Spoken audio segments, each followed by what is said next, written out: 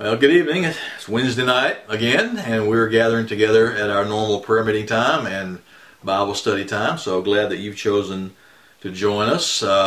We've just been notified that the governor has extended the stay-at-home orders through May the 11th. So that's a couple more weeks, and then hopefully we will begin to see some phasing back in of more normal activities that would also include normal activities regarding church opportunities and gathering together and congregating again. So be in prayer that this process would be speedy and that we could begin to meet once again and get back to a more normal and sense of normalcy for our functioning as a church. But in the meantime, we're glad that you're joining us and taking time to study your Bible together and pray together on Wednesday nights, and also joining for our worship services on Sunday. And that we will be doing some activities here you'll be hearing more about. Check the website for our Wave Parade next Sunday, and there'll be information about that. And if you're not sure what a Wave Parade is, then read on the website. It'll explain what that's going to be, and have an opportunity for you to participate in that. We're going to start a new series tonight. We've been doing the one another's, and so have completed that. I want to start a new series. It's entitled "Man's Desires and God's Paradoxes." We're going to look at some basic human desires, things that are very important to us, that are at our core of our being, and really impact how we function and the kinds of things that we desire that the Bible speaks about. And we're going to then see what God says about those things. Now, I'm going to use the term paradox. That may be a term that you're familiar with, but sometimes people don't know what a paradox actually is. The dictionary definition of a paradox is a tenet contrary to common opinion, or a statement that is seemingly contrary or opposite to common sense, but is still true. Something that sounds odd, maybe even contrary to how we tend to think about it, but in fact is true. The Bible talks a lot about these, actually. It doesn't necessarily call them paradoxes. Sometimes it calls them mysteries. Sometimes it's just a statement or a teaching that runs contrary to natural human inclinations. We're challenged then to think of situations and things from God's perspective. Now, the Bible does speak about this type of issue quite a bit. One, probably the most familiar passage that people go to would be Proverbs 3, 5, and 6. It's going to appear on your screen, so you might want to read along. It says, "Trust in the Lord with all your heart, and lean not to your own understanding. In all your ways acknowledge Him, and He will make your path straight." Or some translation says, He will direct your path.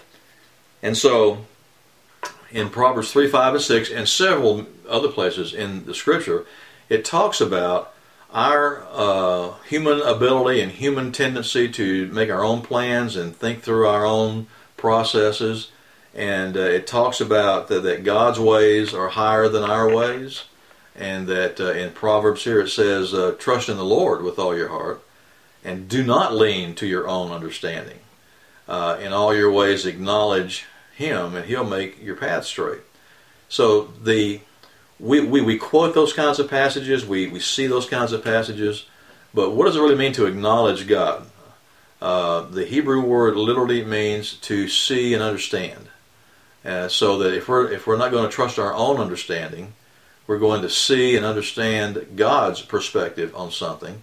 And the promise of God is that if you see and understand God's perspective and follow that perspective, that He'll make your paths straight, He'll direct your paths, and you'll have wisdom in making life's decisions.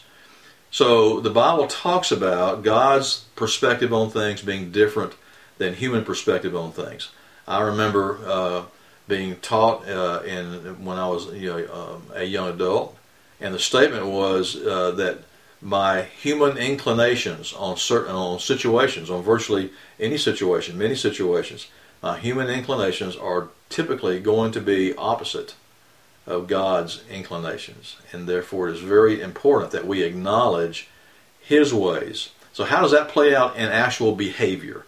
I'm not sure that we spend a lot of time thinking about that when we're facing a decision or we're facing a desire of our life that we're trying to meet, those kinds of things. I'm not sure that we take a lot of time to see it from God's perspective, and yet that's the very thing that Scripture tells us, that if we will do that, then we will make good decisions and our desires will be met in accordance with God. So we're going to be looking at these kinds of human desires. Tonight we're going to be talking about the desire to be free. The desire to be free. And we're going to look at, hopefully, see God's perspective on that, and talk about what it means to acknowledge God's ways when it comes to meeting our desires to be free. All right, to begin with, true freedom is not based on our external circumstances or our personal convictions. Now, I'm going to let that sink in for a minute. True freedom is not based on our external circumstances or our personal convictions. One thing for sure is that we live in a country that our circumstances, the very founding of our nation, the very founding of the republic, and the principles by which we strive to operate on is the idea of personal freedom. The Declaration of Independence, the preamble.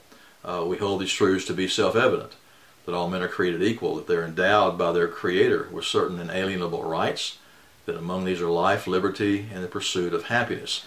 Our founding fathers, our founding documents are based on the idea that we have created a nation whose circumstances and whose very character and ideals are based on personal freedom. But we actually have a story in the Bible where Jesus was teaching His followers, and this idea of freedom and the perspective on freedom came up. It is in John chapter 8, and beginning in verse 33.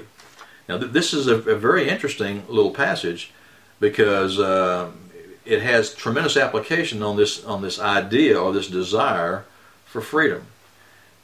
Let's begin in John chapter 8, verses 30 to 33. We'll begin in verse 31 actually. To the Jews who had believed in Him. Now first of all, we need to understand the context here. Jesus is talking and teaching in the temple, and He is teaching the Jews who had already put their faith in Him. These weren't Pharisees. These weren't people who were trying to catch Him and trick Him and foul Him up. He was talking to His disciples, and He was talking into followers who had put their faith in Him. And He said to the Jews who had believed in Him, Jesus said, if you hold to my teachings, you are truly my disciples. Then you will know the truth, and the truth will set you free. So here Jesus is talking about what it means to be a follower and what it means to be a disciple of His.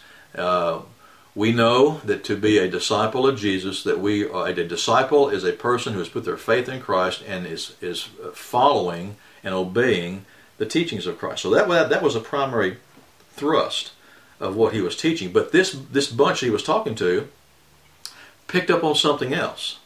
Now keep in mind that these are His followers. These are people who are not trying to trip Him up, okay? But they picked up on something else, and what they said in the next verse, in verse 33, they answered Him, we are Abraham's descendants, and have never been slaves to anyone. How can you say we shall be set free? His followers, these Jews, picked up on the idea of freedom, of basic human desire. And they said, we're children of Abraham. We've never been slaves to anybody. Now, anybody who knows anything about the history of Israel is going to say, how can they say that? I mean, obviously, they were slaves in Egypt. And the nation of Israel started and began and formed as a bunch of slaves, a chosen people of God, imprisoned and enslaved in Egypt. And Moses, the great lawgiver, came along and God rescued them, and the nation of Israel began to take shape. So how can they say that they've never been a slave to anybody? That's kind of a weird thing to say. Even in the very context that this was taking place in Jesus' time, in John chapter 8. The Middle East, Israel, was under the occupation of a foreign power, the Roman Empire. Now, they weren't enslaved, but they were under the oppression and the control of a foreign power. So how was it that the Jews could say that they've never been a slave to anybody because they're children of Abraham? It's not because of their circumstances. Their circumstances would not lend itself to the idea of freedom the way that we would classify it, and certainly not because of their history, because they had been slaves in their past. But it is personal conviction, and they were saying that we are not slaves because we are children of Abraham. We are God's children. We have a covenant with God, and because of that covenant with God, then we are actually not a slave to anyone. And so Jesus replied to that his answer was that true freedom is based on our spiritual condition. So Jesus replied in verse 34, I tell you the truth. Everyone who sins is a slave to sin. And then in verse 36, so if the Son sets you free, you are free indeed. So God's perspective on man's desire to be freed is not based on their circumstances. It's not based on their point of view. It's not based on their nationality. It's not based on any of those things. It's based on a spiritual condition. And that when we have been set free of the condition of sin, then we are free indeed. Now, that's not the kind of thing, when people think of the desire to be free, that we would think of the spiritual condition of sin. But yet, that's God's perspective. A person can be truly free and live under oppression. A person can be truly free and live in a culture and a society and under a government that is not Christian, or even anti-Christian. This is happening all over the world in places, in places where Christians are not cannot legally openly practice their religion and practice their faith. In Muslim countries, it is illegal to be a Christian, and you could be persecuted, even put to death. It is oppressed and suppressed in places in communist countries like China. And yet, it is possible, and that true freedom is experienced when we have freedom from sin. And when the Son sets us free, then we're free indeed. So how do we experience true freedom?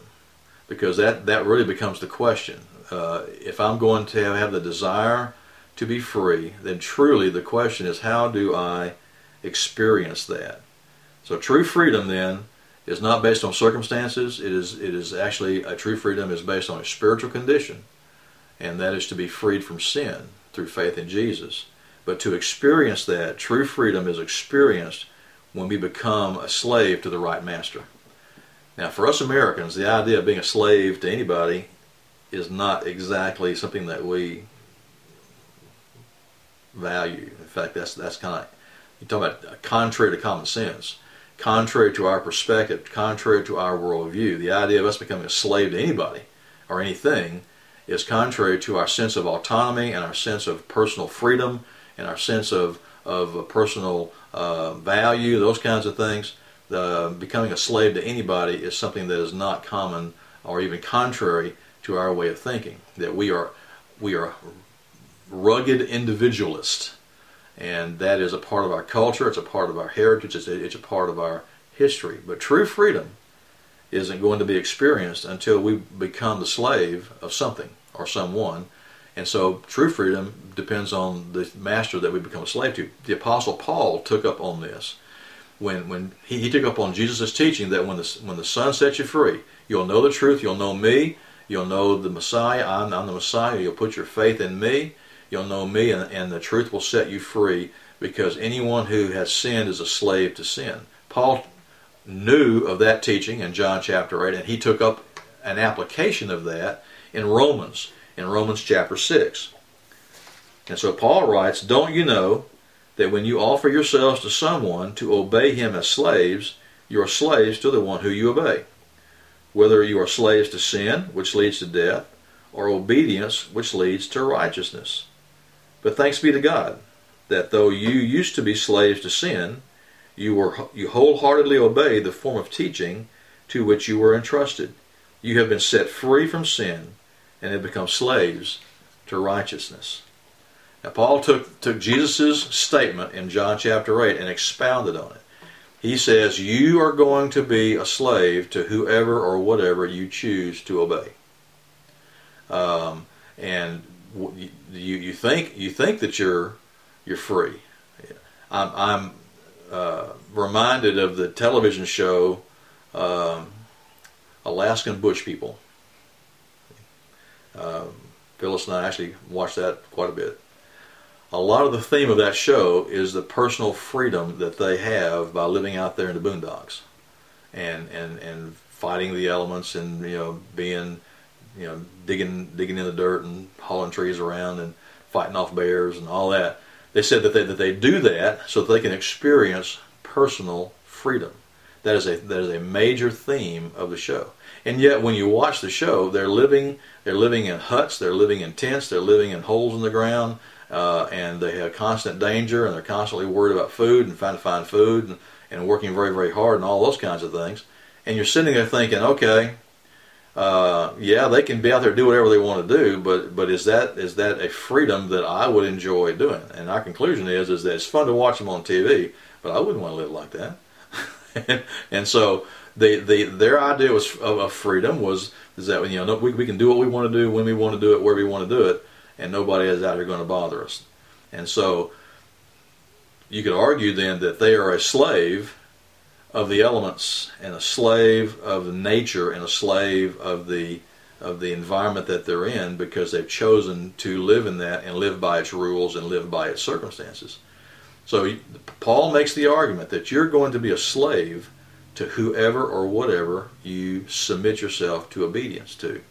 If that is a slave to sin, that will lead to death. If it's a slave to righteousness, then that will lead to life.